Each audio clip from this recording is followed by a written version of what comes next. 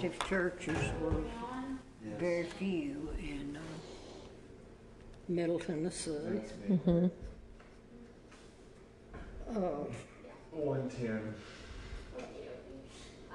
But while we were there, Ed drove out to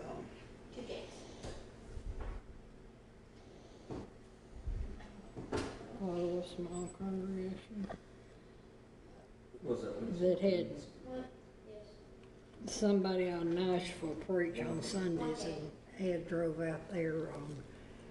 It was about 7 or 8 miles from I know you Charlotte, have it. Antioch, Mm-hmm. and I believe it was Antioch.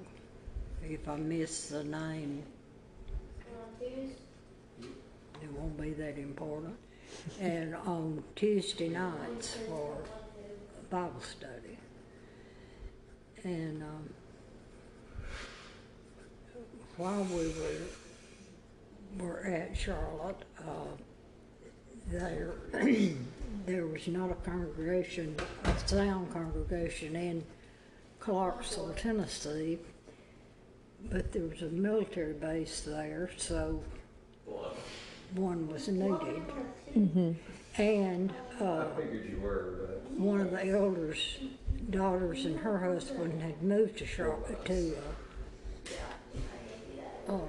Clarksville, so they were driving back and forth to Charlotte, for services, which was some 25 miles. So I don't remember his name, but some preacher up in Middleton, up in Kentucky, Mm-hmm. south part of Kentucky, and Ed got together and went to Clarksville and found one man that was a Christian, but he was unfaithful. Mm-hmm. And but he was interested. He was conservative, and his family were conservative, and he was in his thinking, but he had just got so discouraged, with the liberal churches. But he was interested in getting back in services. And so all of them together, Ed and this preacher and the young couple that were driving to Charlotte, Mm-hmm. they found a place and a storefront they could rent, and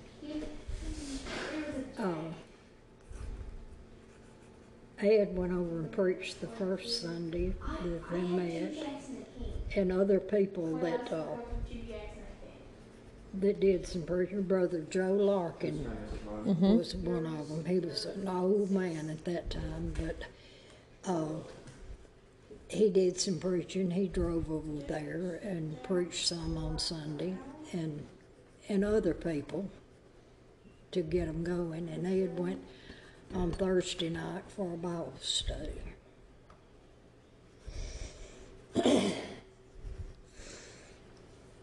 And they got Gilbert Holt Mm-hmm. to move there to preach. 4 months. I don't think I'm going to call you on that one. But Full time, like for him to take over. Yeah, full time.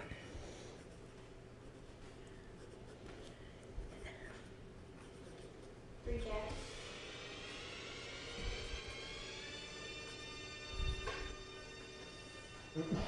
Okay. From there, that's, One day. I guess, the highlight of it, the work he did there while we were at Charlotte. And so in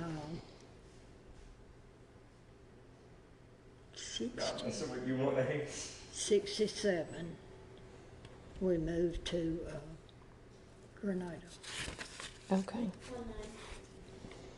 19. in the summer of 67. Oh, sorry. You mean to do twos? Yeah, I thought you said 1-8. Okay. And, we were just on King. Conservative churches were more scattered in Mississippi than they had been in Tennessee.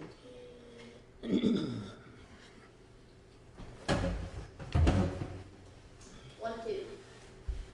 I moved. Okay. Uh, Oh, you still didn't have any. Ow. Did you blow? The whole time. The okay. whole time? Like the past 5 payments Oh. were lost.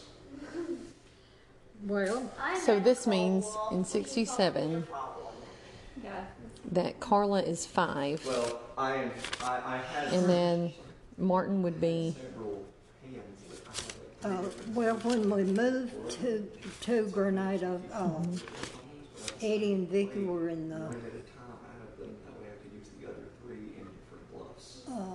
let's see, they had gone second, third, and fourth. They were in the 5th grade. We Okay. moved in the summer before school started. And Eddie and Vicky were in the 5th grade, and Martin was in the 4th. okay, And Carla had not started school yet. okay. So 5th, 4th, and then Carla was not started kindergarten. Started school. Well, they didn't have kindergarten in public school back then, and most of the kindergartens were in church, denominational churches, so none of my older children went to kindergarten. Right, But they learned a lot at home. right, as they do. As, well, when Eddie and Vicky were in the before they started first grade. In the summer, we went to a singing out, is it Bethesda, out from Huntsville? And I noticed this woman sitting down the aisle. This is nothing you need to write, but Oh, I like these. these little stories. Well, and she kept looking at them, and when it was over, she said, how old are those children? I said, well, they're 6. They'll start first Get grade. a set of poker chips that we could actually She said, I teach first grade. You got one. And she said, Eddie and Vicky had turned, when the number was announced, they had turned to it in their book. And she said, I teach first grade, and I have children, of course, didn't have kindergarten then, and I have children that don't know the difference in 1 and 2. She said, it seems to me sometime the mother would have said, get me 2 potatoes. Right. But she was just talking about how some children are completely unprepared. Right. And there Eddie and Vicky could turn to the number in the songbook. Yeah. And they hadn't started first grade yet.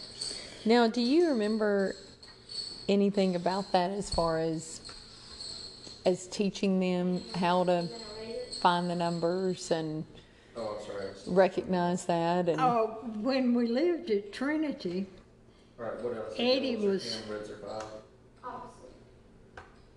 2. Yeah, that's right. Yeah, yellows are 10, reds are 5. Okay. No, you Well, he would have been 3. Okay. The Christmas, before we moved to Huntsville.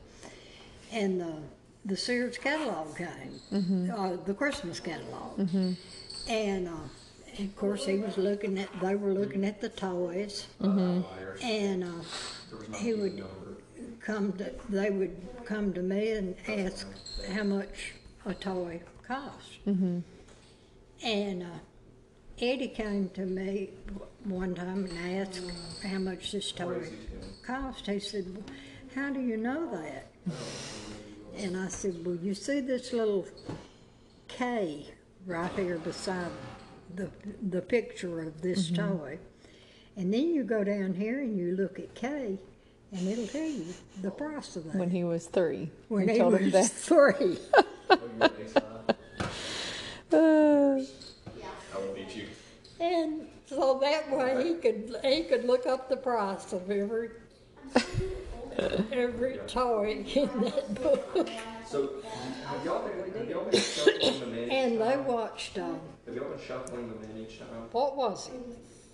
Shuffling in these into the hand and reading. Oh, I think when you play, you're supposed to just keep playing until you run out of cards. That way you don't end up with people getting the same. a TV show, a children's TV show makes that was it more educational. possible to get some rarer, I can't less remember rare the games name of depending it. on how Sure. the person- But they watched that and, Picked up a lot. you know, picked up a lot and,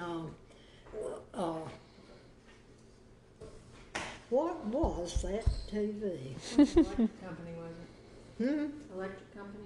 No. This is back in the dark ages, the very beginning, Beginning of time. the beginning of time. Oh, 20 more years. and Captain Kangaroo was one, but there was another one. Anyway, and then, of course, with that, they would ask a lot of questions and we just,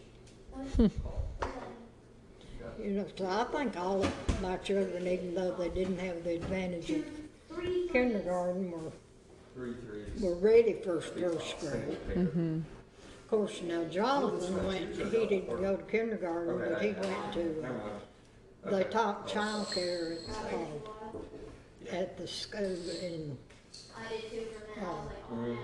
that Gardendale? Or? Gardendale. And he went 2 years to that.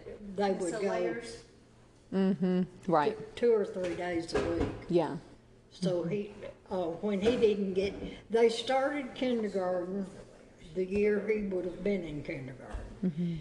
But they tested all of them, everybody that applied, and they had a class that really needed kindergarten. And then they had a second class lottery Oh. to fill it, and he didn't get in, so he went back to Miss Hilaire's. O'Leary's school, and then April, all of y'all went. But And kindergarten is still not I mandatory. don't think I do that. what? Kindergarten is still not mandatory in the state of Alabama. Yeah. Really? Well, It's about to be done. Yeah. school was not mandatory in Mississippi Really. Oh. when we lived there. The state's about to pass a mandatory kindergarten law now. And they've already got That's not a bad thing. 4-year-old kindergarten in some schools. Well, now that's being offered in a lot of schools for You free don't seem. Yeah. for poor families, and then people who, if there's space after that, and families want to send based on their income, they can pay a little bit or a lot to have their kids go to pre-K. Well, I didn't know how that worked. I knew a lot of kids went, but If they make it mandatory, it's become part of the regular schools. anyway. So, in Mississippi, Whenever you have tax, there. when y'all were there, school was not mandatory. No, school was not mandatory. They had to educate all the blacks if it was mandatory. 9, 10, Jack, Queen, Ace. You, Are all the drop cookies gone? Oh. all your generation Some of her don't know anything about Right. all of that. No. Nope. The very skimming of textbook, but not like what you or even your kids knew about that. You can come with me? Well, my older children went through immigration. Right. The schools were already integrated in Middle Tennessee, Okay. and when we moved there, well, I didn't even try. you want all this information Yeah, of course I do. about this? Now hold on. So let me get our timing right. Do you remember when that happened? That the schools in Middle Tennessee Oh. began integrating? Oh, this was, Just going for a new name. let's see, we moved there in, 16-4?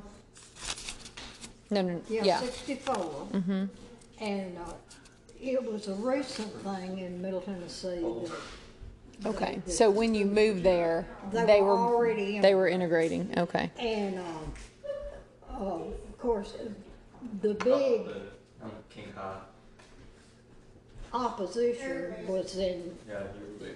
Nashville because there was a larger Yeah, we got shuffling back in. black Population. population, and that was where all the Trouble. everything was reported on the news, and they started busing and all that, and in Nashville, in that county, you know, but the surrounding counties integrated.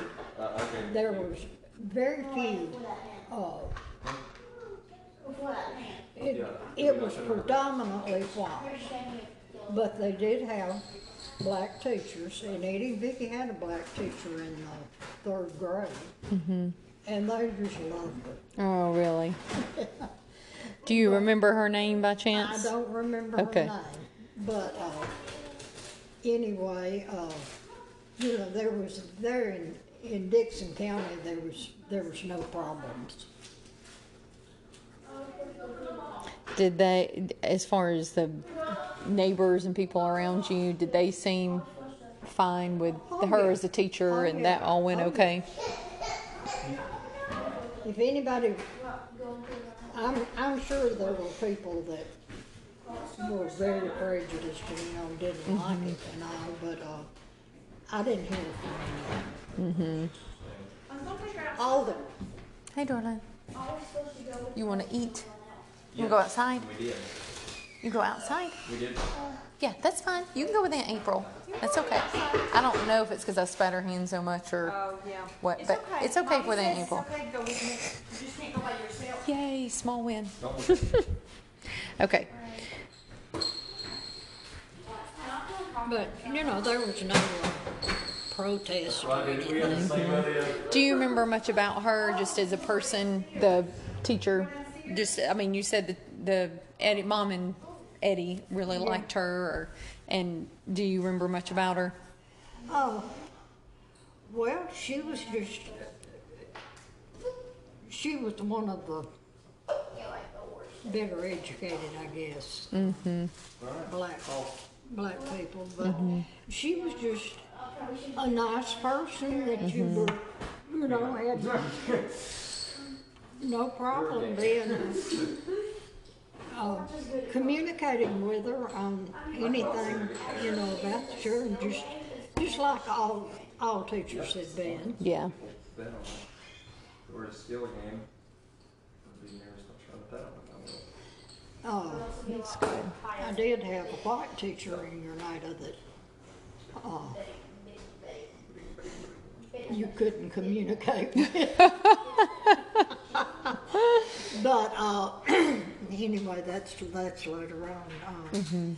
So we moved to Grenada, Okay. and schools were segregated. Okay. And we were at the age of the Delta, which in Grenada County, the population was probably 50-50, black and white. Aces are either ones or the higher rankings. I can't remember. This is when you talk about integration, there's inner city, Queen means that. Suburb. Queen High, that was just the highest card in my hand. out in the country. It's a whole different subject, Right. Right. and I went through all of them. But anyway, the schools were segregated the first 2 years we were there, but they were under court order to integrate, and the local could not work out a integration plan. So the 3rd year we were there, during spring break, somebody from the federal government came in and integrated the schools. We're gonna say you won that one. Do you remember what year? Let's see, what would that be? 69 or 69. 68? Okay. Yeah, because it's 69-70 school year. Okay.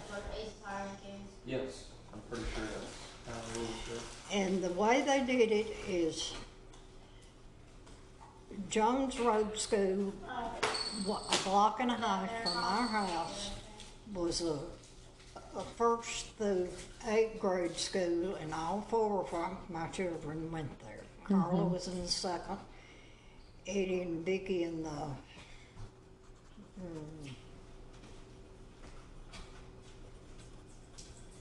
7th, and Martin in the 6th. And after integration, that school was 1st and 2nd grade for everybody. And they had a black teacher and a white teacher, had classrooms side by side. The classes were integrated. I mean, the children were integrated in all of them. And in the middle of the day, the teachers swapped rooms. So that way, everybody had a black teacher and everybody had a white teacher for part of the day. And the first thing Carla did when we, and Carla's white teacher was not the one she had had all year up until then. And tell me again what grade she was in. That we had 7th, 6th, and Second. 2nd. Okay. And first thing she did, the first day that I took her out there to school, was throw up. Oh man. And I'm gonna get, you don't even lay it that was, card. there were, in a class of 30, there were 6 white children. Now, which one are you talking? In Carla's? I'm talking about Carla in 2nd grade. Oh, yeah. In a class of 30, there were 3 little white girls and 3 little white boys. And that left, what, 24 black.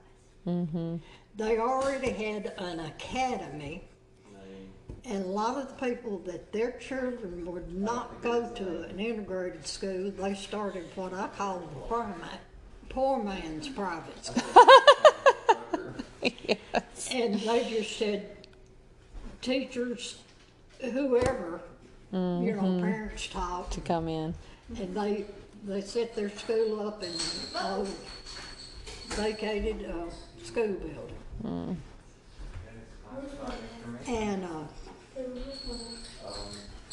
And my children went to 3 different schools after March that year. And the Bowens, Peggy and Charles Bowen had a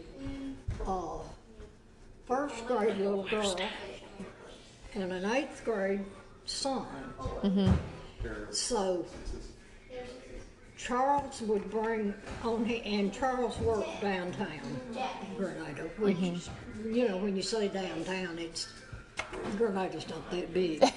But anyway, Charles in the morning would drop Donna off at my house, and he would pick up Eddie and Vicky and Martin. And Eddie and Vicky went to they were in the 7th grade, and David was in the 8th, so they went to the same school. But Charles drove by the school where Martin went, and he just dropped him off. So then I would take the little girls out to Jones Road, the 1st and the 2nd grader. And then in the afternoon, Peggy would go get the little girls, and I would go downtown and round up David and Eddie and Vicky and Martin. And Peggy and I'd meet back at my house and sort our kids out. And, no buses except, well, the Grenada school was the whole county, you know, it wasn't a city school and county schools. And they had buses for the country people, but no buses in town. So parents had to get them there. Mm-hmm. And then which was, it was a tense situation. Mm-hmm. Mm-hmm. But, So, I mean, and obviously, it would be tense in all the senses, but as far as your relationships with any other parents or any of that kind of stuff, did you have any kind of relationship with any of them, like from your kids' classes or any of that, or? no, but I did have, the boys played softball, so we had some interaction with people in the community. And anyway, let's see. How was that as far as I'm assuming the ball teams and stuff like that was not integrated, it's just the education? No, Yeah. just education. But, let's see, what was I? Oh, before integration, they had some black teachers in the school at Jones Road. Mm-hmm. And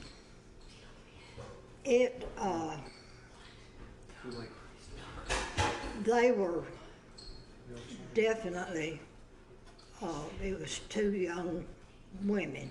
Mm-hmm. And the one that Eddie and Vicky had was definitely not educated to standards. Mm-hmm. She marked things wrong on their papers and that were correct, and I would write a note on there, the page in the book. Right. Where they had the correct answer. Mm-hmm. So really, how did that go over with having to have discussions? Well, I don't know, because I never did have any feedback. Oh, okay. So that wasn't very. But it was not pleasant for your children to bring home right. correct answers with them marked wrong. Mm-hmm. But that was just some of the tension. Mm-hmm. And we, several of us parents went to where Eddie and Vicky went was the former black elementary, so they had PTA in place and all. And several of us white parents, we went to PTA meetings, and we tried our best. Yeah, right. And the PTA meetings was like church, like black church.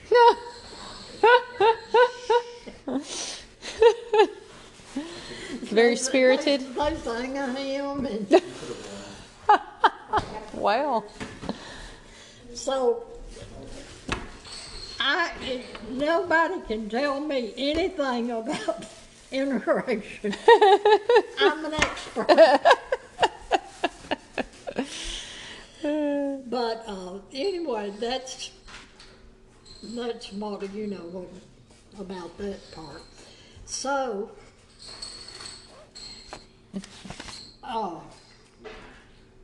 in the summer, Fultondale called Ed and asked him to move. Okay, so we're in 60? We're in 70. Or 70, I mean. 70. Yeah, 70. Okay. So summer of 70. Summer of 70. Okay. And our children begged Ed to move. Yeah. Oh, and by the way, the Bowens I was talking about that we carpooed, he was in soil conservation, and that summer he was working in New York on an urban renewal project. Mm-hmm. He took a job in Oneonta, Alabama, on the phone. came home for a weekend and put their house on the market. Oh, wow. And they moved to Aniana that summer. And of course, leaving the church in Grenada, that's Wayne Fancher was one of the elders, and he told us, he said, I don't blame you at all, because his youngest child was in the 9th grade when they integrated, so and he was a boy, so Yeah. So a lot of their begging was directly related to the integration Yeah, and to the the schools integration. being all, yeah. Okay. Okay. We get to Fultondale. I'll continue the integration. Sure. We get to Fultondale, and some of the church members are members of a group they have formed called Concerned Parents. And they were so concerned with the integration, which was 10% black. And Ed says I said it. I thought I just thought it. But anyway, I said, you don't know what you're talking about. You don't know a thing about integration. And I probably said it. And most of the black teachers that y'all had at Fulton at Elementary. Fultondale were qualified. There was one math teacher that Jonathan had in 6th grade that he would come home completely Lost. lost, and Ed would sit down with him and educate him on that chapter they were on. And All right, let me pause you to ask this on timeline. So, Mississippi began the integration 69, or the end of the 69, 70. Yeah. So beginning of 70. So had Alabama already integrated before Mississippi was forced to? yes, Okay. All right.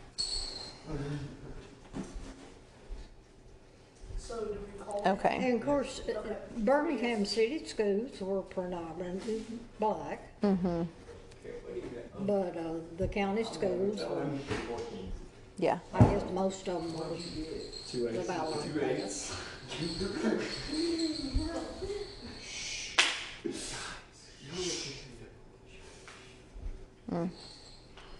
So did Papa or did he have conversations with those members about their feelings about integration and all the turmoil going on there, or how did that play out with some of the members? Well, the families that really everybody did their own thing. Yeah. You know, as far as the church members went, there wasn't any. Okay, so you're saying this was members of just Fultondale's community? No, I'm Oh, saying they they are were members of the the church. church. at Fultondale. Okay, all right. Nelda Goodwin was one of them. Are you serious? I'm not kidding. Wow. But she was the only one I know that I remember that was so upset. Right. And did she? How did that play out over time? Did she? Well, you know, there was, like I said, that school was not integrated. They had a few. Right. They had a few black children and a few black teachers. Right. It was, Yeah. But for her world, it was yeah, it was very not. disturbing. Yes, it was not okay. And there might have been others that felt that way, but they didn't. Voice they it. didn't join the concern. Parents. Parents. Oh, wow. But anyway, okay. CPO, Concerned Parents Organization. Yeah, CPO. Yeah, different concerns, but Exactly. But anyway, okay. But back to Grenada, of course, like I said, they had a few black teachers. And it was freedom of choice. So if black children had registered at the white schools, they would have had to let them go, but none did. And so you chose the school you wanted your children to go to when we moved there. And all the black parents chose black schools, and all the white parents chose white schools. so you're saying that's before the forced integration. Yeah, before the forced integration. So it wasn't that it wasn't that there were no opportunities for education for black children. It's just that there was no intermingling between whites and blacks. And another thing, Ed's doctor, when he had the phlebitis and the bleeding ulcer, was a black man, and he was in the 11th grade at Grenada, Mississippi when they integrated. Oh, wow. That is interesting. But anyway, and Ed asked him, he said, how in the world, and he was in his field, he was highly respected in Birmingham, and Ed asked him, he said, how did a black boy from Grenada, Mississippi make a doctor? and one that's as respected as you are. And he said, well, my daddy delivered furniture for a furniture store. And he said, my parents saw that we were educated. Said, I had sisters older than me that went to college, and they knew how to get scholarships.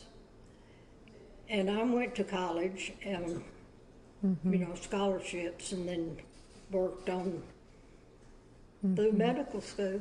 Wow. He said it was just that our parents were determined that we would be educated. Wow.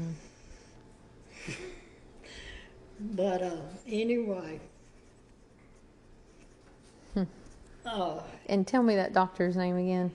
Oh, Willie Williams.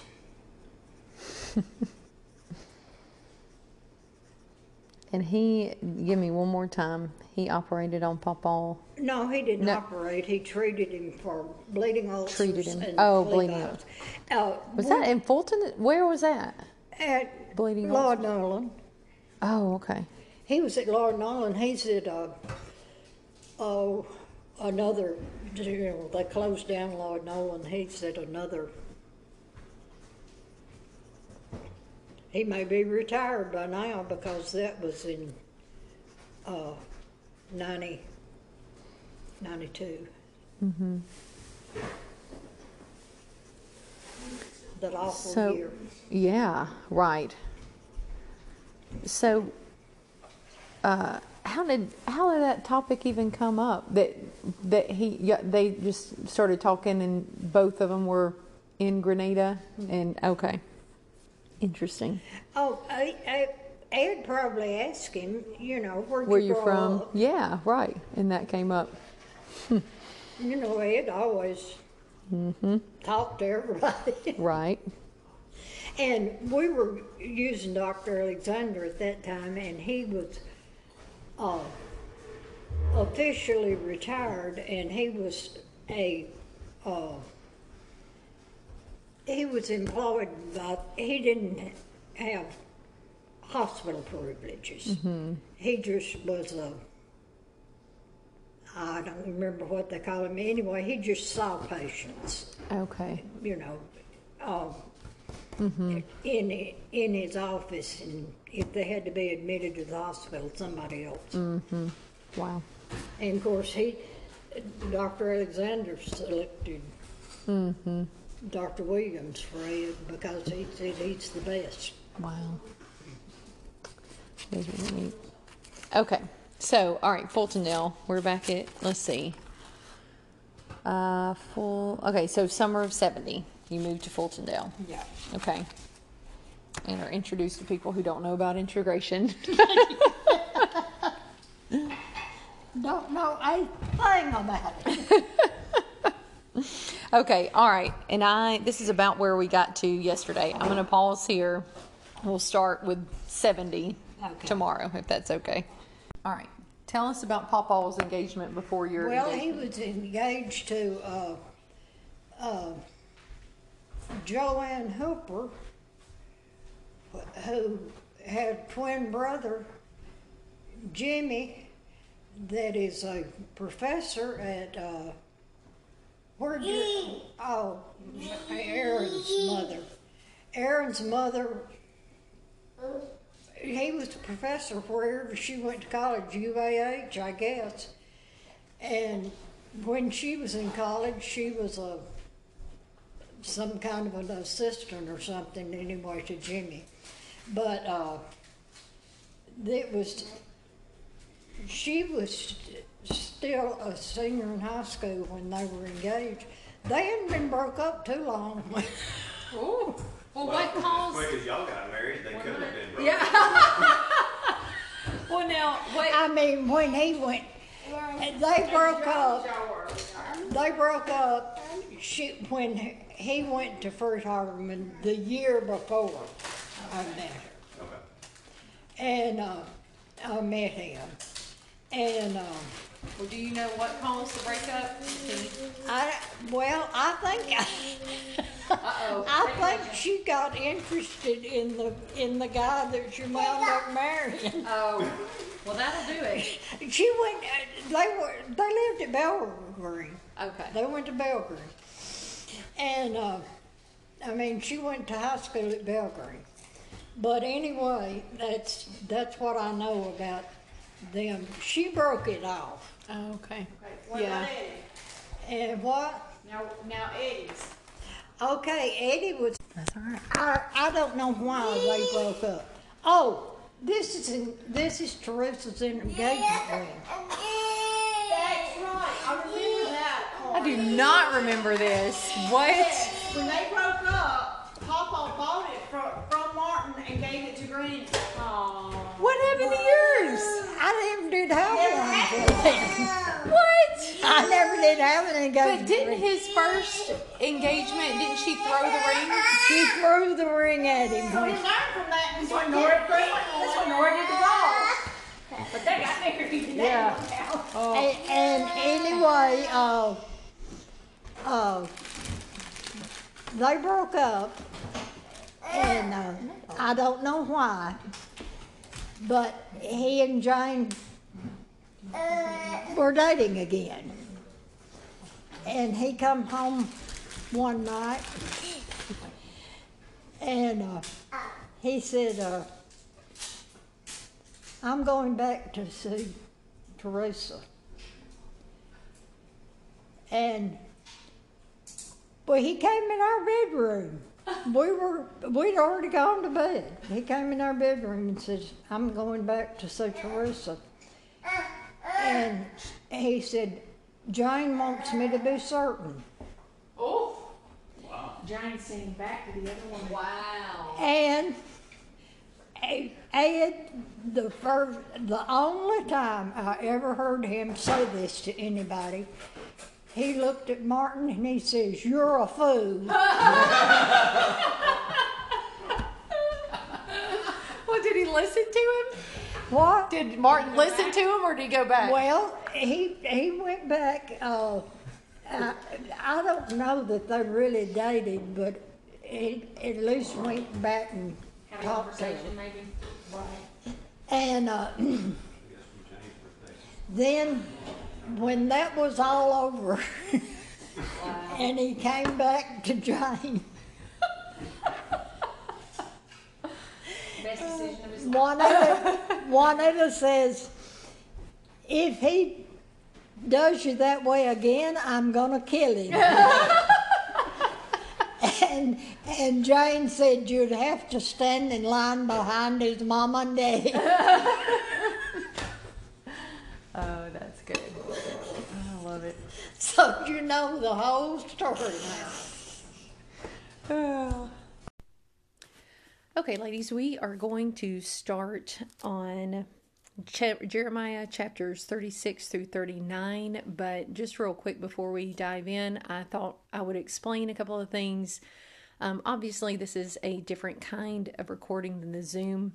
We've swapped to just the audio in hopes that that will just tamp down on some of the technical problems we have from time to time. So I hope this is still not only beneficial, but easy for everyone to be able to get access to. If you have any problems or if anyone is unable to listen to this, if y'all would let me know if you hear from anybody who wasn't able to open it or any issues like that, please let me know so we can get that worked on. But it should be as straightforward as the Zoom. You just click the link and you'll be able to hear this recording. So starting us off with the with this section, we're doing a little bit of a different thing. I thought we would kind of give a preview before we dive into each chapter and offer sort of our hot takes on things before diving into each chapter separately.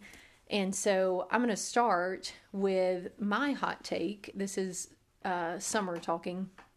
And I was just struck through these chapters at Zedekiah. I mean, we've talked all along the way about Zedekiah being a vacillating king. And wow, is that ever true in these chapters? And anyway, so my hot take is that there is no one that I can think of that I would respect that acts the way Zedekiah does. And I wouldn't say there's no redeeming qualities, but you know, when you think in terms of character, so to speak, that's certainly not, a shining light or anything like that. So anyway, that was my hot take for 36 through 39. So Sherry, you said you had one. Okay, well, when you asked me that, I thought immediately of something that I've been thinking about all day.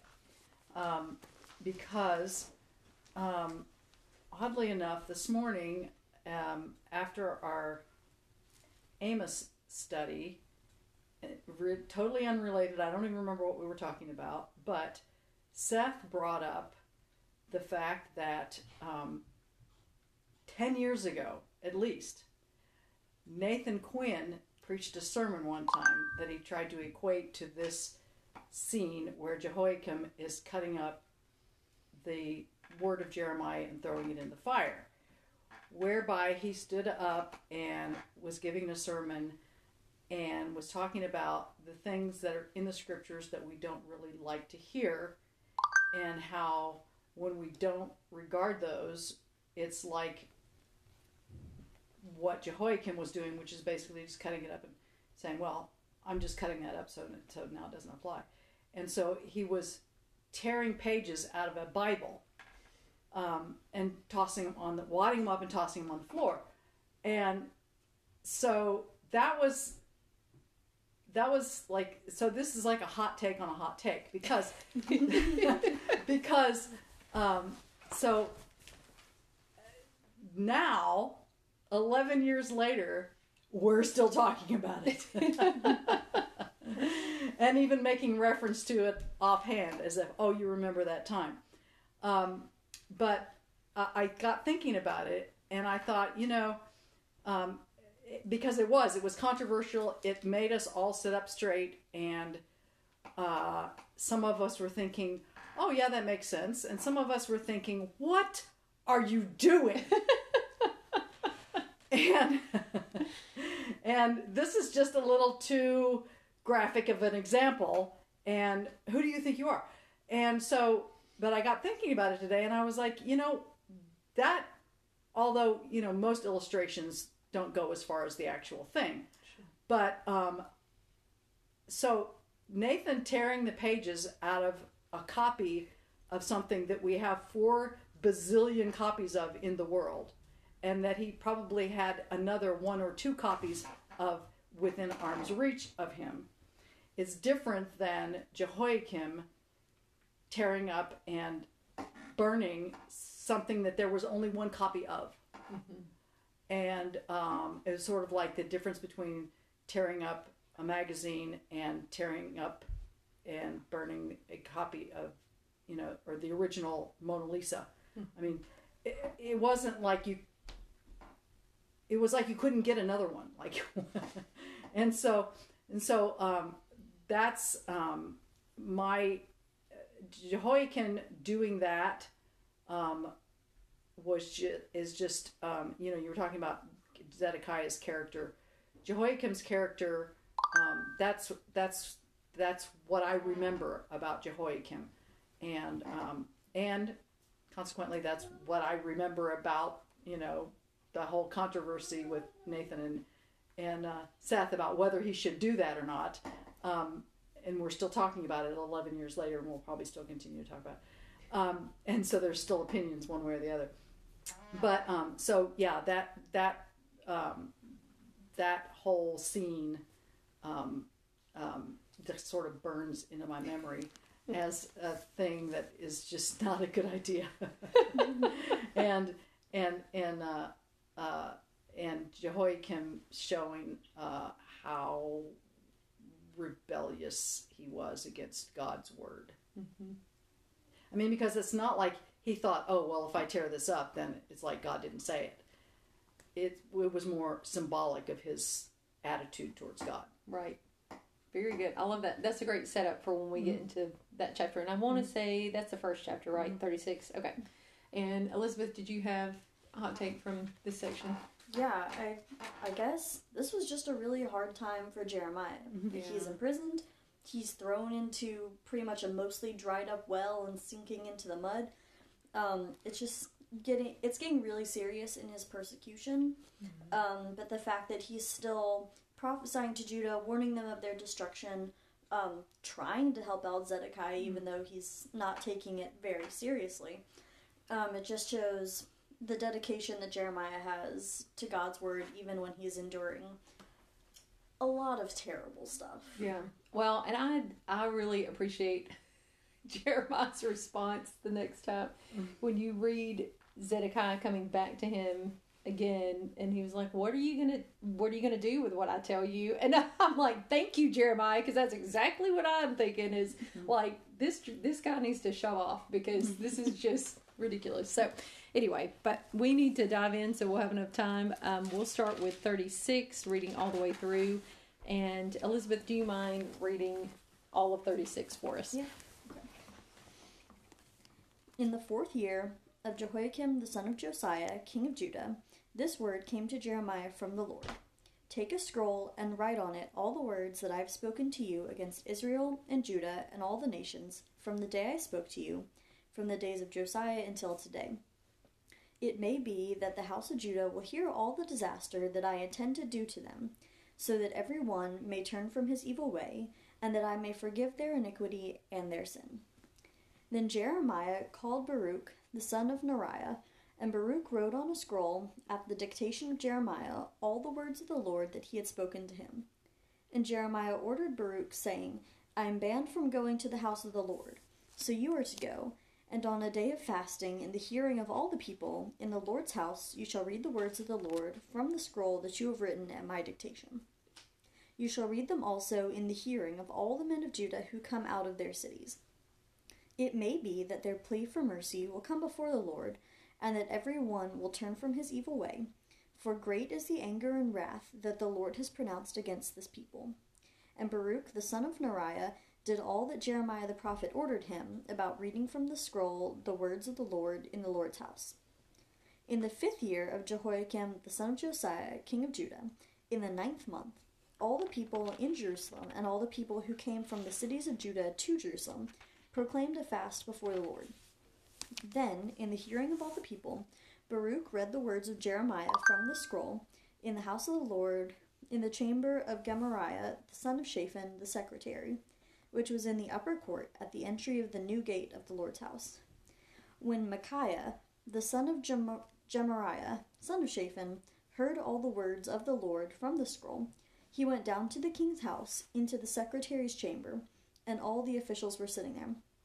Elishama the secretary, Delaiah the son of Shemaiah, Elnathan the son of Achbor, Gemariah the son of Shaphan, Zedekiah son of Hananiah, and all the officials. And Micaiah told them all the words that he had heard when Baruch read the scroll in the hearing of the people. Then all the officials sent Jehudi the son of Nethaniah, son of Shelemiah, son of Cushai, to say to Baruch, Take in your hand the scroll that you read in the hearing of the people, and come. So Baruch the son of Neriah took the scroll in his hand and came to them. And they said to him, Sit down and read it. So Baruch read it to them. When they heard all the words, they returned to one another in fear. And they said to Baruch, We must report all these words to the king. Then they asked Baruch, Tell us, please, how did you write all these words? Was it at his dictation? Baruch answered them, He dictated all these words to me, while I wrote them with ink on the scroll. Then the officials said to Baruch, Go and hide, you and Jeremiah, and let no one know where you are. So they went into the court to the king, having put the scroll in the chamber of Elishama the secretary. And they reported all the words to the king. Then the king sent Jehudi to get the scroll, and he took it from the chamber of Elishama the secretary, and Jehudi read it to the king and all the officials who stood beside the king. It was in the ninth month, and the king was sitting in the winter house, and there was a fire burning in the fire pot before him. As Jehudi read 3 or 4 columns, the king would cut them off with a knife and throw them into the fire in the fire pot until the entire scroll was consumed in the fire that was in the fire pot. Yet neither the king nor any of his servants who heard all these words was afraid, nor did they tear their garments. Even when Elnathan and Delaiah and Gemariah urged the king not to burn the scroll, he would not listen to them. And the king commanded Jerahmeel, the king's son, and Sariah, the son of Azriel, and Shelemiah, the son of Abdiel, to seize Baruch the secretary and Jeremiah the prophet, but the Lord hid them.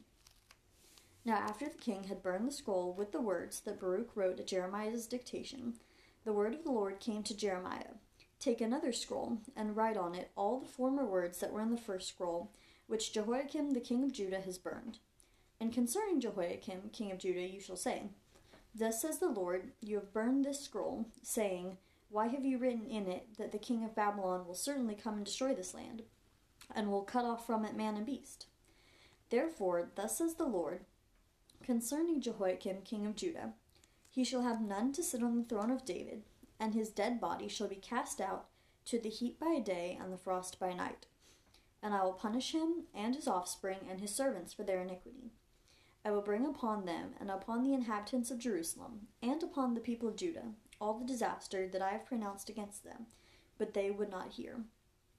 Then Jeremiah took another scroll and gave it to Baruch the scribe, the son of Neriah, who wrote on it at the dictation of Jeremiah all the words of the scroll that Jehoiakim king of Judah had burned in the fire, and many similar words were added to them. Okay, Sherry, let's start with you. What observations did you pull from that chapter? Okay, so other than the obvious Jehoiakim acting in a completely, utterly rebellious way, showing complete contempt for God's word and for what God had to say, like I mentioned earlier,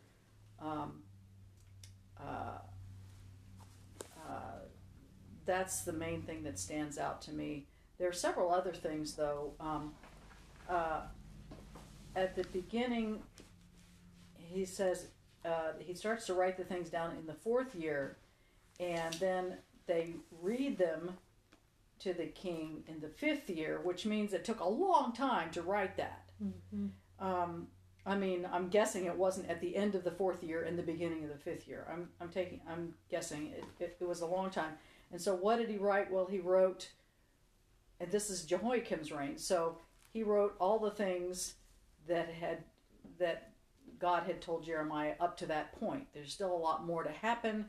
So it's not like the whole book of Jeremiah. It's mostly just everything that's happened up to that point and all the words that God has told him up to this point. And so that still took a year for them to write.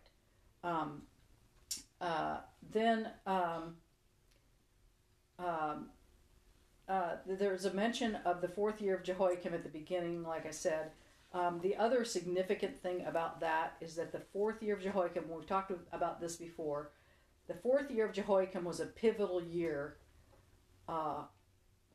in world history, because the 4th year of Jehoiakim was the same year that Nebuchadnezzar took Carchemish away from Egypt. And that was the turning point that caused Babylon to be considered the world dominating power. Mm-hmm. That battle where he took, because previously Egypt was able to stave them off during Josiah's, at the end of Josiah's reign. And so the fact that Nebuchadnezzar was able to take Carchemish, that was a pivotal point, and that was where Nebuchadnezzar's reign was fully established over that part of the world. And also notice that in verses 2 and 3, God is still hoping that they will repent. So at this point, all is not lost, and God is still, even after all that's gone on before, God is still hoping that it will do something to, God says in verse 3, that I may forgive their iniquity and their sin. So maybe if we write it down, then, it'll have some different effect than just talking it. It doesn't, but this is just God continually being patient with them, hoping that, okay, maybe if we do it this way, maybe they'll repent, doing everything he possibly can to get them to come back. Then also notice that in the transferring of what's been written to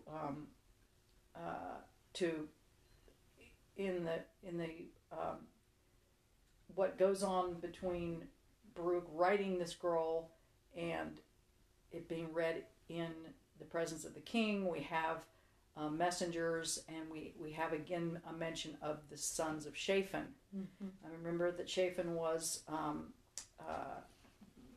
the one who brought the message to Josiah that we found the scroll and it's not looking good for us. Right.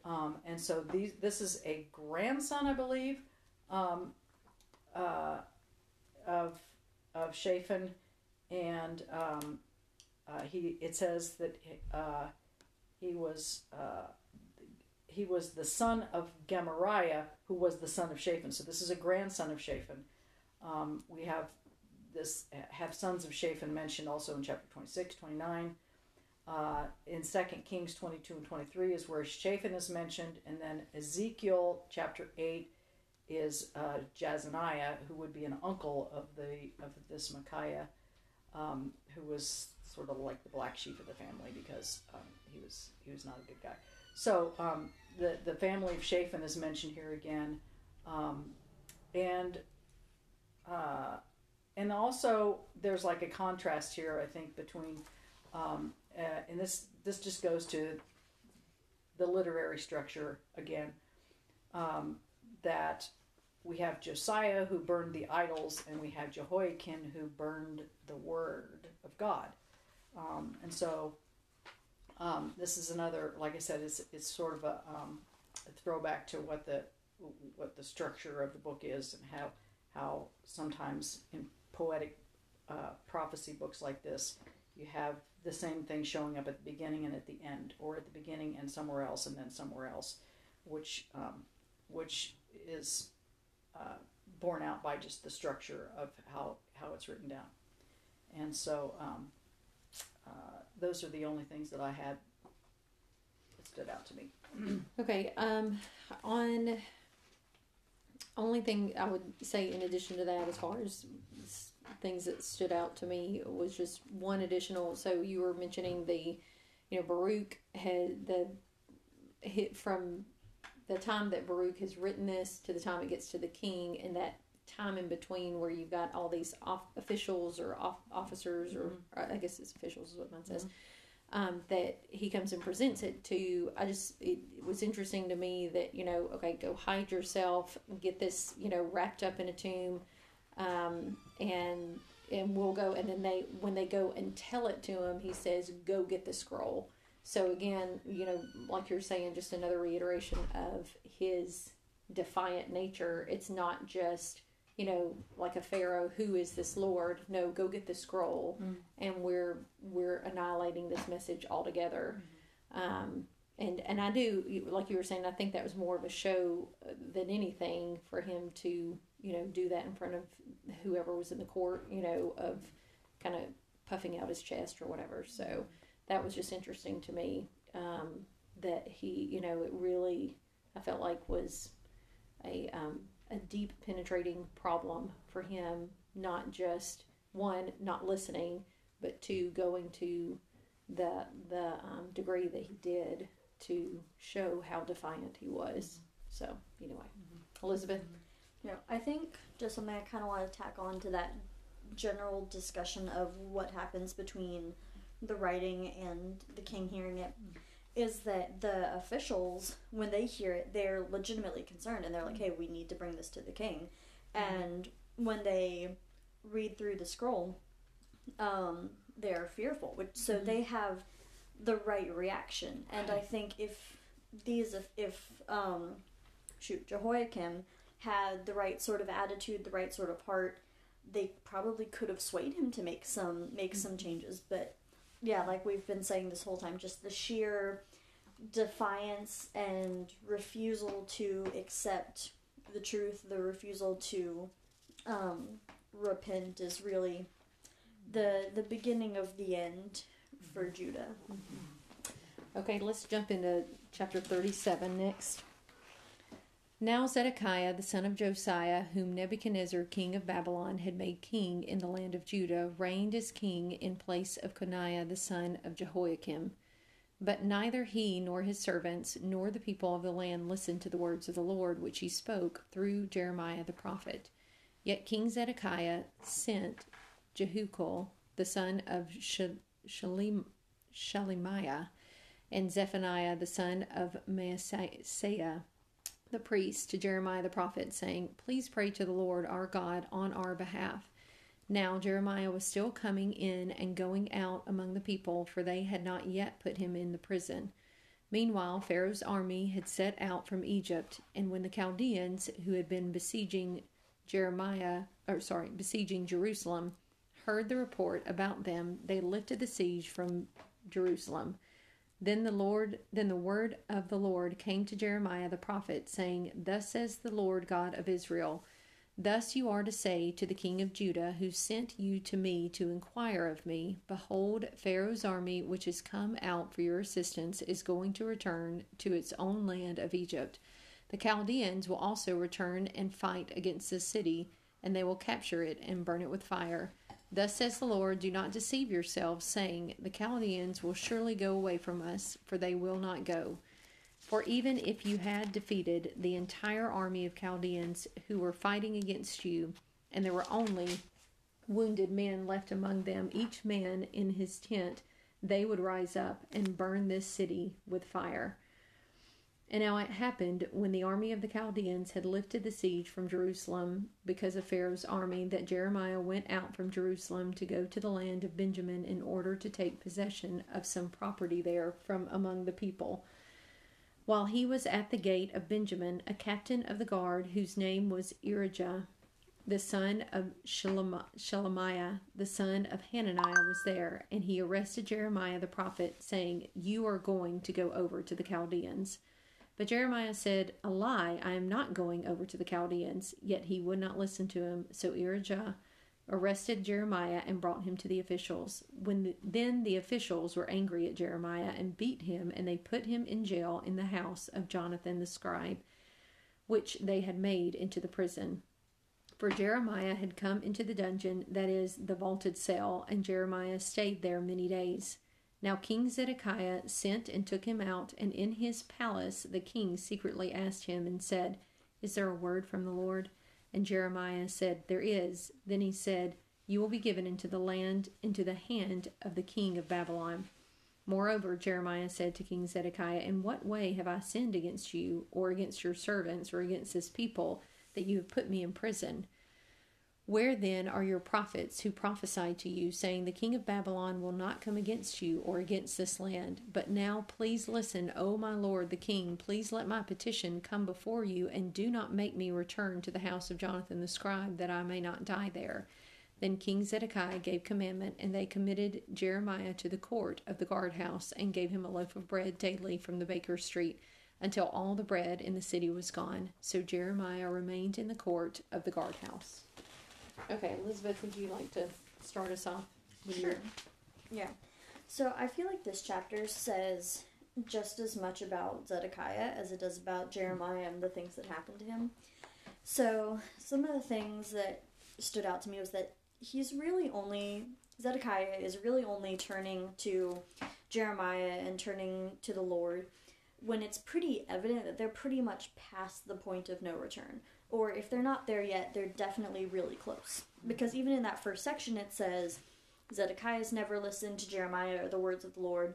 The people haven't listened to them, but now it's getting like really serious, and the battle's heating up, and they think there might be some relief because the Chaldeans are retreating and the Egyptians are coming to help them. And so maybe he's just looking for a good word from the Lord and praying to him that, maybe this will turn out okay.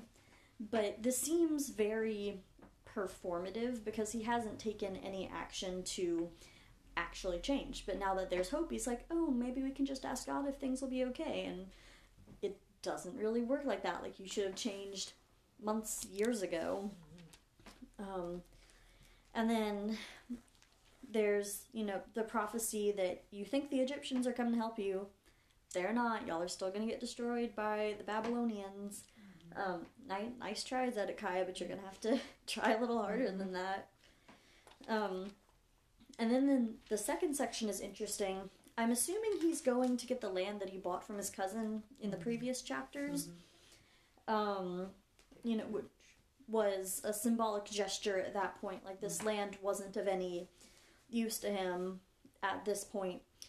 He's just minding his own business, and they arrest him. So, at this point, I really think they're looking for any arbitrary reason to shut Jeremiah up, because obviously he's saying things that, number one, they don't appreciate.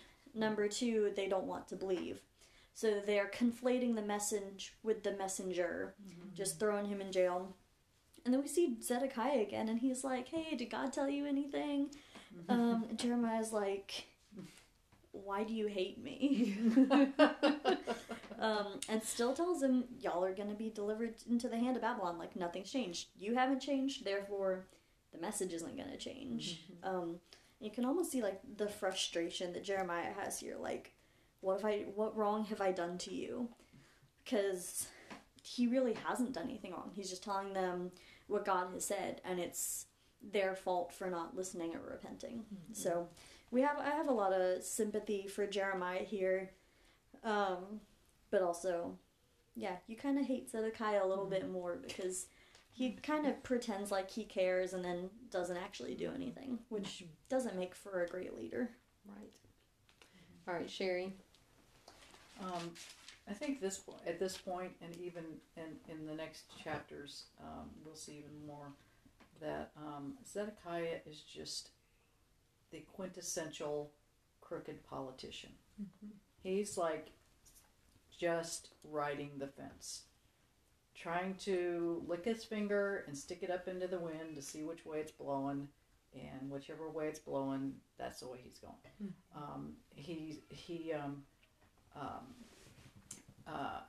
In the next chapter, they want to arrest Jeremiah, and he's like, well, I guess I can't do anything about it if you do, so sure. Right. And so it's like he's on Jeremiah's side when he feels it's advantageous to be on Jeremiah's side, when he thinks that maybe Jeremiah might have something to offer him. But then, he doesn't even really want anybody to know that he's, like, don't tell anybody that I'm helping you out here. But, yeah.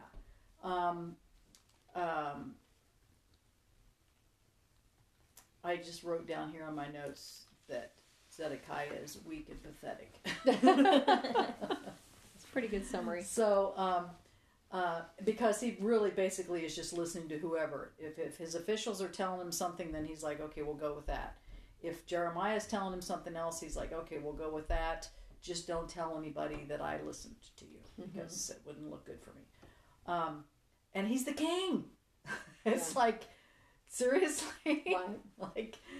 like you're afraid of the people that work for you?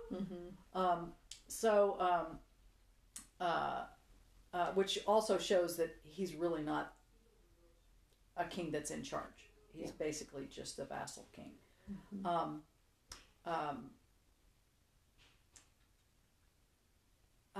The only things, and I had written down here that so when it says in verse 21 that he was taken into the king's court, basically that's sort of like, I took it to mean sort of like he's being taken into protective custody. Right. So some people that I read said, well, he was in prison and then the king takes him and then puts him back into prison. But I don't think it's like prison. I think it's like protective custody. It's like, okay, we'll keep you here, and that way, nobody else can hurt you. And although that's what I would take from the bread. Yeah, commentary. They're feeding him and keeping him in protective custody, as like you would do someone who's a star witness or something. Right.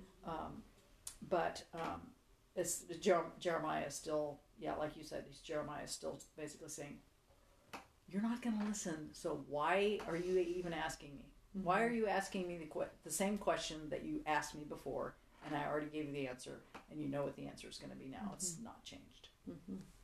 So the only additional thing is that back in verse 15, when where it says the officials were angry at Jeremiah and beat him and then put him in jail, and just how often we see that theme through Scripture, where you've got unrighteous people acting upon their emotions and not out of logic, and it is so frustrating to see. But again, that's not something that's uncommon that we haven't seen, present day.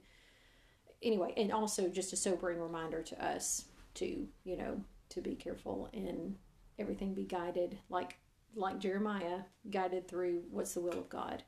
And that is so impressive to me, where he comes and my inclination would tell him to buzz off. But I do think it's interesting, in this chapter where he says, he tells him the same message and then says, in what way have I sinned? I just think, how many times are we in the realm of people who are either acting idiotically or cowardly or, any of these things that Zedekiah could be labeled with, but still, there's that entreaty in that, to whatever degree of respect we can offer that and work with these, with people and try to help them. Now, obviously, like with Zedekiah, that doesn't mean that fruit will be born necessarily, but I do think it's so impressive to see that in Jeremiah, and a good example for us. So, all right, 38. We will start there, and Sherry, do you mind reading through 38? Now Shephatiah the son of Mattan, Gedaliah the son of Pashur, Jukal the son of Shelemiah, and Pashur the son of Malchiah heard the words that Jeremiah was saying to all the people. Thus says the Lord, he who stays in this city shall die by the sword, by famine, and by pestilence. But he who goes out to the Chaldeans shall live. He shall have his life as a prize of war and live.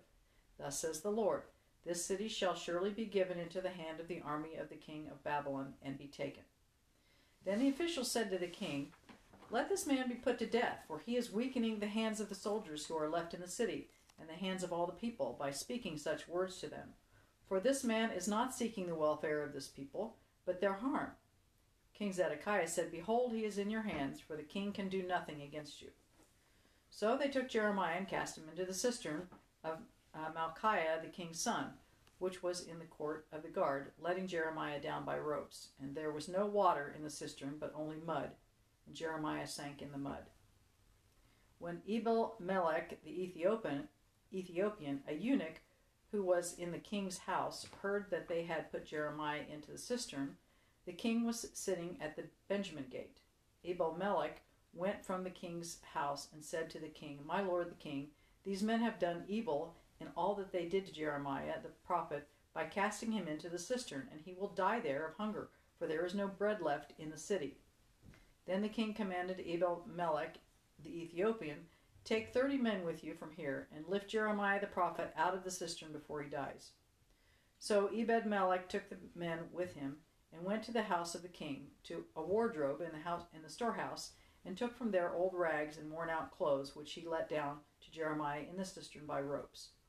Then Ebed-melech the Ethiopian said to Jeremiah, put the rags and clothes between your armpits and the ropes. Jeremiah did so. Then they drew Jeremiah up with the ropes and lifted him out of the cistern. And Jeremiah remained in the court of the guard. King Zedekiah sent for Jeremiah the prophet and received him at the third entrance of the temple of the Lord. The king said to Jeremiah, I will ask you a question. Hide nothing from me. Jeremiah said to Zedekiah, if I tell you, you will surely put me to death. And if I give you counsel, you will not listen to me. Then King Zedekiah swore secretly to Jeremiah, as the Lord lives, who made our souls, I will not put you to death or deliver you into the hand of these men who seek your life.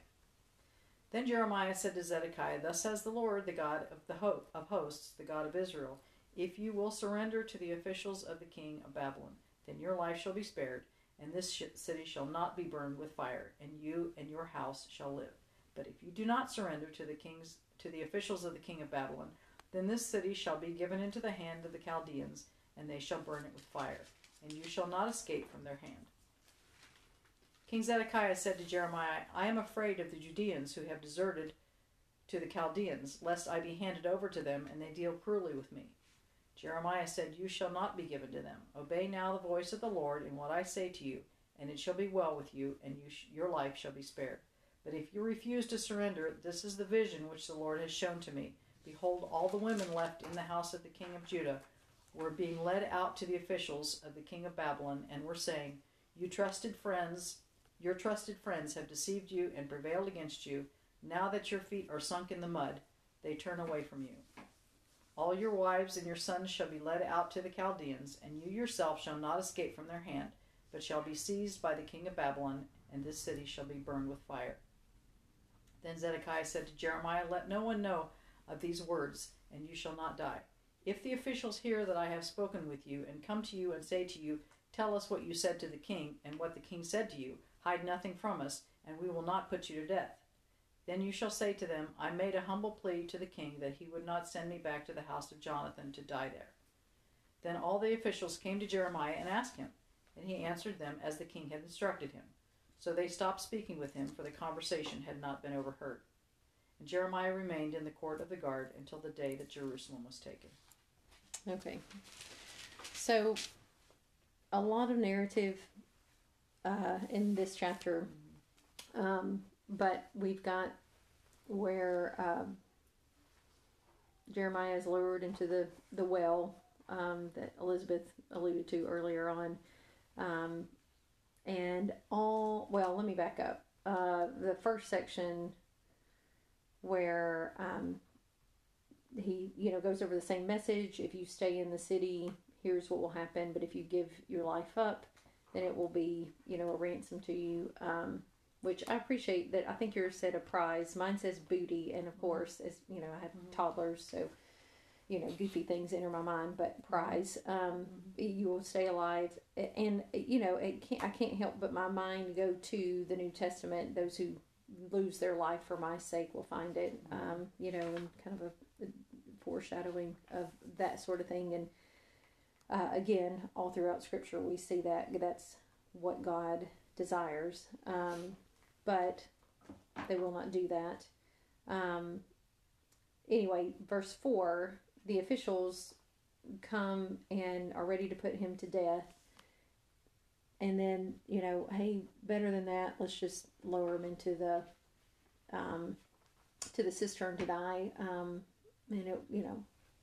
then this wonderful Ethiopian comes and pleads for Jeremiah's life, and it is just so interesting to me. Like Sherry, you had mentioned this before. Zedekiah's role here of whatever pleases the people, and so he allowed them to bring them back out of the pit when he had also allowed them to drop them in it. So anyway, when Zedekiah comes again, this is just so frustrating to me. He's very honest with him, Jeremiah is, and is like, look, you're just going to put me to death and you're not going to take my advice. And I love the way that you read that. Look, if you do this, I promise. And it's like he's looking around like nobody's listening, right? And then, at the end of the chapter, it's, saying, okay, it was fine because nobody heard this. And anyway, it's just such a sad commentary on Zedekiah's character as a person. And again, well, it goes to my hot take of, look, if you're going to be a godly leader, you've got to not be a coward. And that's, all I can see in Zedekiah is that.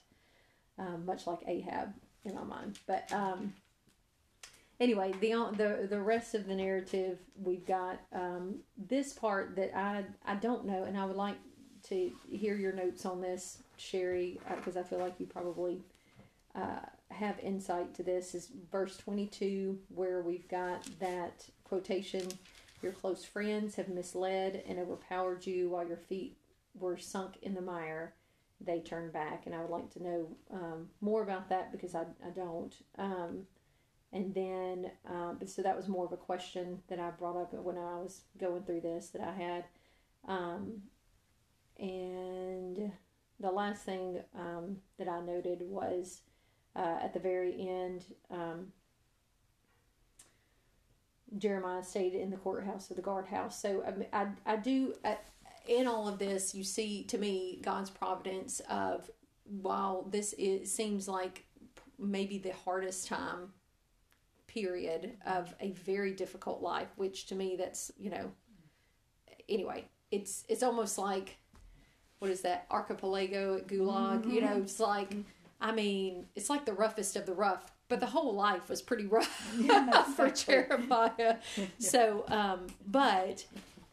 even with that, there are just these sort of places of, okay, God still is, in a sense, there is this protection that is, that we can see. And that's what came to mind in verse 28 when, he's back in the guardhouse after all that, craziness. So anyway, Sherry and then Elizabeth after that. Okay, well, to your question, so I was going to address that in so it's a vision that that Jeremiah has. I was going to address that just in the context of what I noticed in this chapter. This is a very sort of poetic chapter. We talked about before the chiastic structure where it's A, B, C, D, C, B, A. This chapter seems to be more A, B, C, D, E, A, B, C, D, E. So it's more like a parallel. Mm-hmm. So you have Jeremiah being sunk in the mud, and then later he has a vision of Zedekiah being sunk in the mud. Mm-hmm. And so I think that's just, it's just a literary device that will take something that actually happened to Jeremiah and not saying that Zedekiah is literally going to be sunk in the mud, but figuratively. So what happened to Jeremiah is sort of a foreshadowing of what's going to happen to Zedekiah figuratively. Because you have, you have, at the beginning of the chapter, you have Jeremiah warns the people to surrender in order to live. And then later in the chapter, you have again, Jeremiah warns Zedekiah to surrender in order to live. Then you have B, Zedekiah gives Jeremiah into the officials' hands. And then you have B later, Jeremiah is not thrown into prison. So he's thrown into prison, he's not thrown into prison. Then you have C, Jeremiah sinks in the mud. Then you have C, Zedekiah sinking into the mud. So then you have D, the Ethiopian saves Jeremiah from the officials, and D, Zedekiah saves Jeremiah from the officials. And then E, Jeremiah remains in the court, and that's almost a direct quote. And then E, at the end of the chapter, Jeremiah remains in the court. So, and then you also have they mention several times in the chapter about hands. So you have it in verse 3, 4, 5, 16, twice in verse 18, verse 19, and verse 23. You have people being given into other people's hands, and people's hands being used to save people. So that's interesting to me. Also, it's interesting that who knew there was more than one Ethiopian eunuch? This is an Ethiopian eunuch that I think people in that day and time wouldn't consider an Ethiopian eunuch to be anybody. And so it kind of reminds me, it's like a sort of like a Good Samaritan story, because it's actually an Ethiopian eunuch that saves Jeremiah, just some random dude that is not even a Jew, that comes to Jeremiah's rescue, and the whole detail about him, providing him with rags to put under his armpits so that the rope doesn't tear him, when they're pulling him up out of there. Seems like, this guy is a decent guy. And he's very concerned about Jeremiah's welfare. He's not just concerned about getting him up out of there, but he's concerned about making sure that he's, taken well care of. And so I think that just shows that maybe that people who were not of Jewish heritage were in a more compassionate frame of mind than people who were.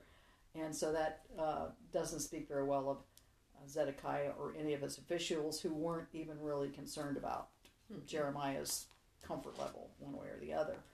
And so that's interesting to me. But Jeremiah continues to say to Zedekiah, look, just give up and you'll be fine. I've been telling you this over and over and over again. Zedekiah is continuing to play the politician and try to play both ends, and say, okay, well, just, tell me what you have to say. Don't hold anything back, but don't tell anybody that you told me this, because, then, it won't look good for me. And Jeremiah complies because he doesn't want to go back to the cistern. So, at least he's being kept in protective custody again, or still. And that's a better situation than being in a cistern and dying in a couple of days. I just can't imagine anything more terrible than that. But, just Zedekiah is really not in a position, and he's not the kind of person who's going to make any decisions at all. He's just basically doing whatever he feels is going to benefit him the least and hurt the least amount right now. All right, Elizabeth. Yeah, I didn't really have much to add that hasn't already been said. I know we've ragged on Zedekiah enough, but it also just makes me really sad that he's afraid of his own people. Specifically the ones that have deserted to the Chaldeans. And what's kind of shocking to me about this is Jeremiah has just said, hey, if you let the Chaldeans take you, you'll be fine. And obviously these people must have heard that and gone and joined them and just subjected themselves to that rule and been like, okay, we're joining the Chaldeans, we're good, we're safe, we're doing what God has told us we need to do to keep our lives spared. And Zedekiah is afraid of these people, and Jeremiah is like, they're doing the right thing. You need to be doing what they're doing. Like, don't be afraid of them. And it's just really sad. I say we've ragged on him enough. He could be ragged on a fair amount more. I do think that the poetic structure was a really interesting thing that I never would have picked up on, so I appreciate that. Yeah, I do too. That's only something that recently I've become aware of, and now just in a sense, starting to see that for the first time in a lot of areas in Scripture, and so that's so helpful to give some sort of organization and just beauty, where you've got those little anchor points and the parallelism and all that kind of stuff. I feel like it really does help to kind of cement it further in our minds. So I think that was done obviously on purpose and done so well, and I really appreciate that. Lamentations, we won't get off on that, but wow, it's a very beautiful rendition of that. Anyway, so another time, another session. Okay, chapter 39, I'm going to read through, and we'll wrap up after that. Now when Jerusalem was captured in the 9th year of Zedekiah, king of Judah, in the 10th month, Nebuchadnezzar, king of Babylon, and all his army came to Jerusalem and laid siege to it. In the 11th year of Zedekiah, in the 4th month, in the 9th day of the month, the city wall was breached. Then all the officials of the king of Babylon came in and sat down at the middle gate. Nergal-Sarezer, Samgar Nebu, Sarsakim, the Rabsaris, Nergal-Sarezer, the Rabmag, and the rest of the officials of the king of Babylon. When Zedekiah, the king of Judah, and all the men of war saw them, they fled and went out of the city at night by way of the king's garden through the gate between the two walls, and he went out toward the Arabah. But the army of the Chaldeans pursued them and overtook Zedekiah in the plains of Jericho, and they seized him and brought him up to Nebuchadnezzar, king of Babylon, at Riblah, in the land of Hamath, and he passed sentence on him. Then the king of Babylon slew the sons of Zedekiah before his eyes at Riblah. The king of Babylon also slew all the nobles of Judah. He then blinded Zedekiah's eyes and bound him in fetters of bronze to bring him to Babylon. The Chaldeans also burned with fire the king's palace and the houses of the people, and they broke down the walls of Jerusalem. As for the rest of the people who were left in the city, the deserters who had gone over to him, and the rest of the people who remained, Nebuzaradan, the captain of the bodyguard, carried them into exile in Babylon. But some of the poorest people who had nothing, Nebuzaradan, the captain of the bodyguard, left behind in the land of Judah, and gave them vineyards and fields at that time. Now Nebuchadnezzar, king of Babylon, gave orders about Jeremiah through Nebuzaradan, the captain of the bodyguard, saying, "Take him and look after him, and do nothing harmful to him, but rather deal with him just as he tells you." So Nebuzaradan, the captain of the bodyguard, sent word along with Nebuchadnezzar, the Rabsaris, and Nergal-Sarezer, the Rabmag, and all the leading officials of the king of Babylon.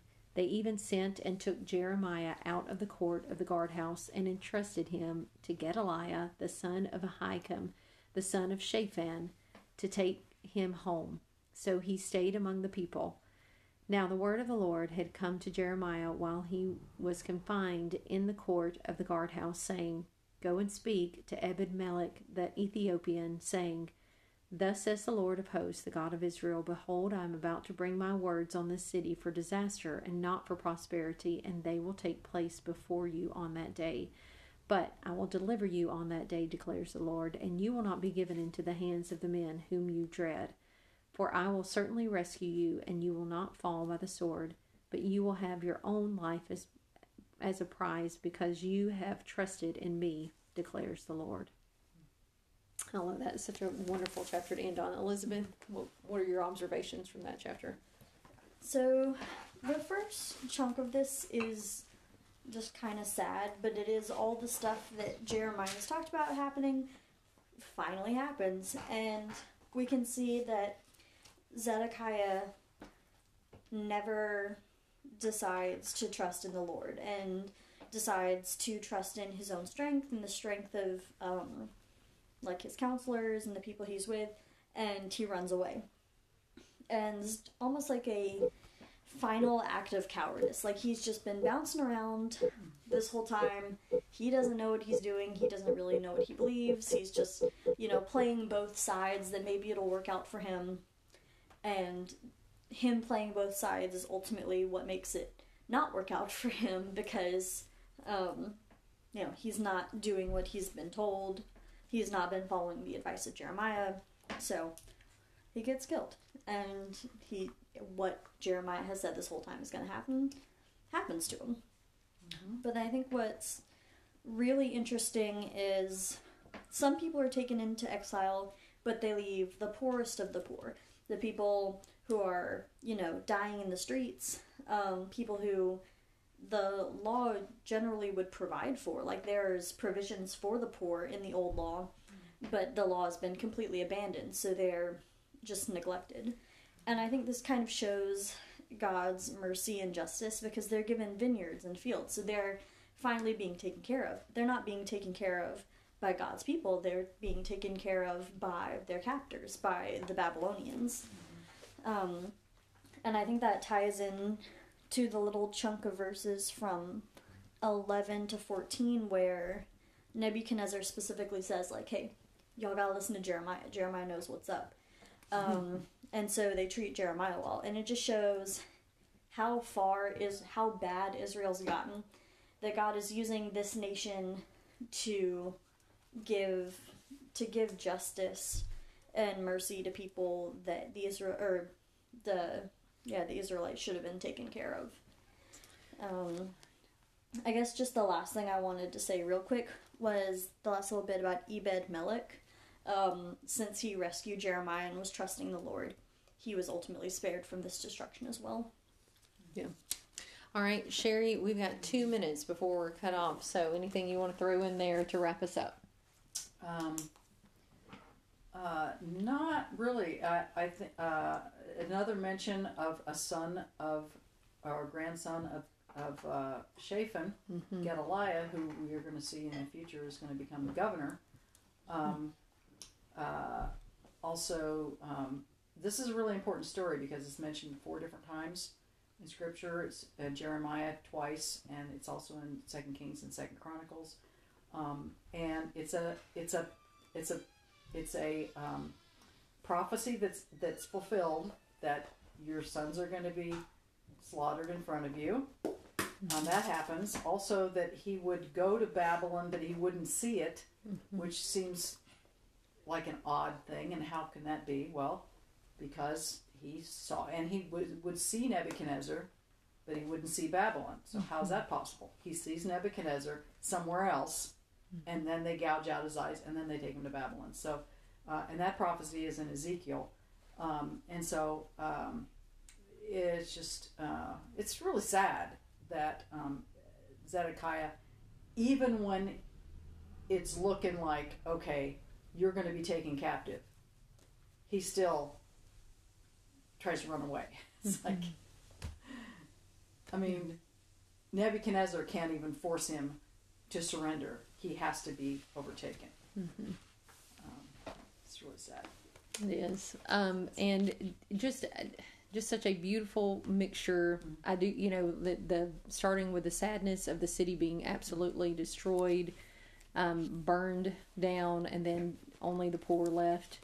And then coupled with God still is going to take care of the righteous, not just Jeremiah, but the Ethiopian. And that is such a beautiful comfort in such sorrow and such a desperate and horrible setting. So we'll wrap it up there. Thank you so much for listening, and we'll catch you next week.